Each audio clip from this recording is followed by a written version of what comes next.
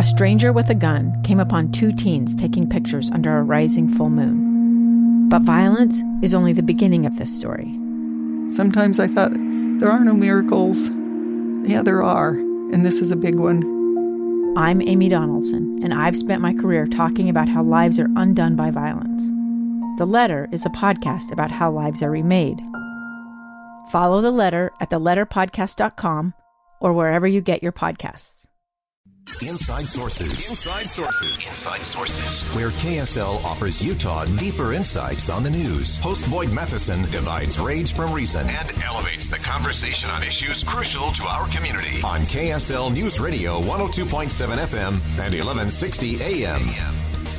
Utah is famous for being one of the youngest states in the nation, thanks to a high birth rate. However, child care in the state is incredibly expensive. One of the highest of those costs, of course, is out-of-home child care for working parents. So we wanted to dig in a little bit to why those costs are so high, what can be done to fix it. And we'll turn to one of our former inside sources, who's a new inside source for us, Kelly Pierce, a former producer here on the show, is now the digital media associate at the R Street Institute, journalist here in Utah. And Kelly, thanks for coming back on the program. You had a great piece at Reason.com talking about zoning laws making childcare unaffordable here in the state of Utah. Give us some perspective. Well, I think the best way to think about it, by the way, thanks so much for having me on, Boyd, but I think the best way to think about it is imagine you're opening a child care center.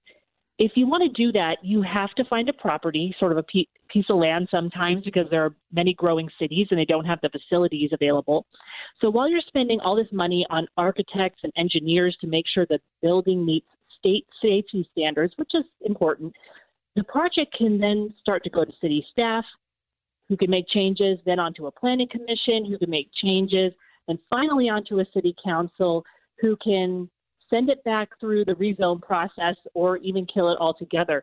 In a state committee last year, one child care center owner said all of this time and zoning expense added $400,000 above what the construction costs were going to be for his child care facility.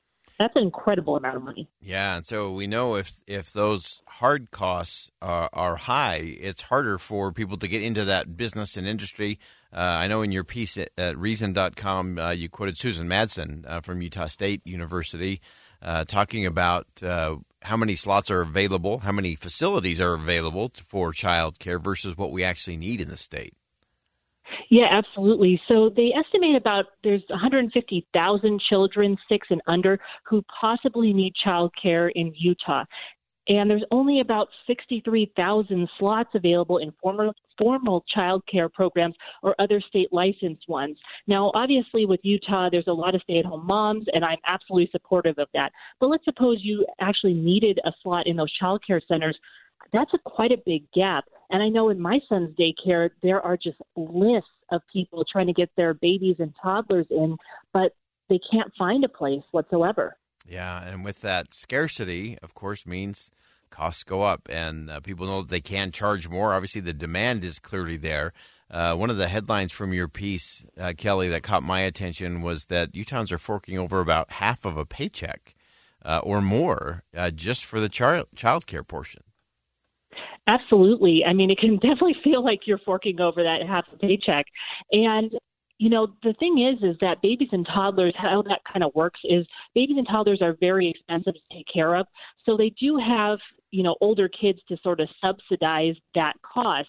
However, older children sometimes go into things like Head Start or other government-owned facilities, and that puts another level of pressure onto the child care providers and centers because they can't exactly lower their costs because they've got to take care of these babies and toddlers. They forget things like diapers and wipes and clothes and things like that. And so those are another pressure that is added on to all those zoning laws that are making child care prices just go through the roof. Yeah, one of the things we always appreciate about your writing, Kelly, is we always get down to the practical, tactical. What are we actually going to do about this? Not enough to complain or point. You have to have some solutions. So what are some of the things that can be done or should be on the horizon in terms of conversation that would help us solve some of these issues and support some of these families? So some of the things that have been going on at the local level, so some cities like Cedar City have been great. They've been making little changes to their zoning codes to help out childcare centers.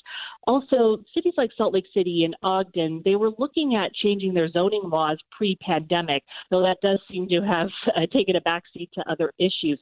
So there has been good work at the local level. However, it's not enough. And the child care center owners who were talking to the state last year basically want their child care centers to be treated like schools. And schools in Utah, whether they're public schools or charter schools, as long as you're following a uniform code, the cities really can't get in your way and mess with you. And if anyone knows about child care centers these days, they're really run like schools. So that makes a ton of sense because, child care center owners, they will tell you the example that I gave of the man who spent $400,000 complying with these zoning laws. They're not the only, this is not a one-off situation. One woman in Lehigh, she wanted to expand her child care operation.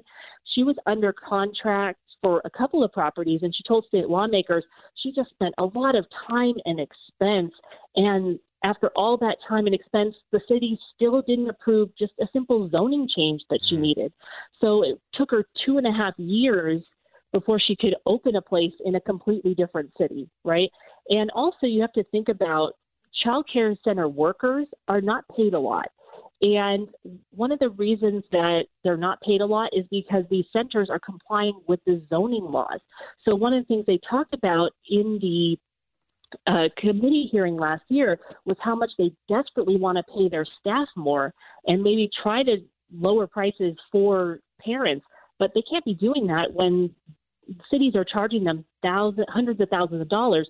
So making that simple fix in the state legislature to treat, these child care centers like schools will probably save a lot of grief and open up a lot more spots.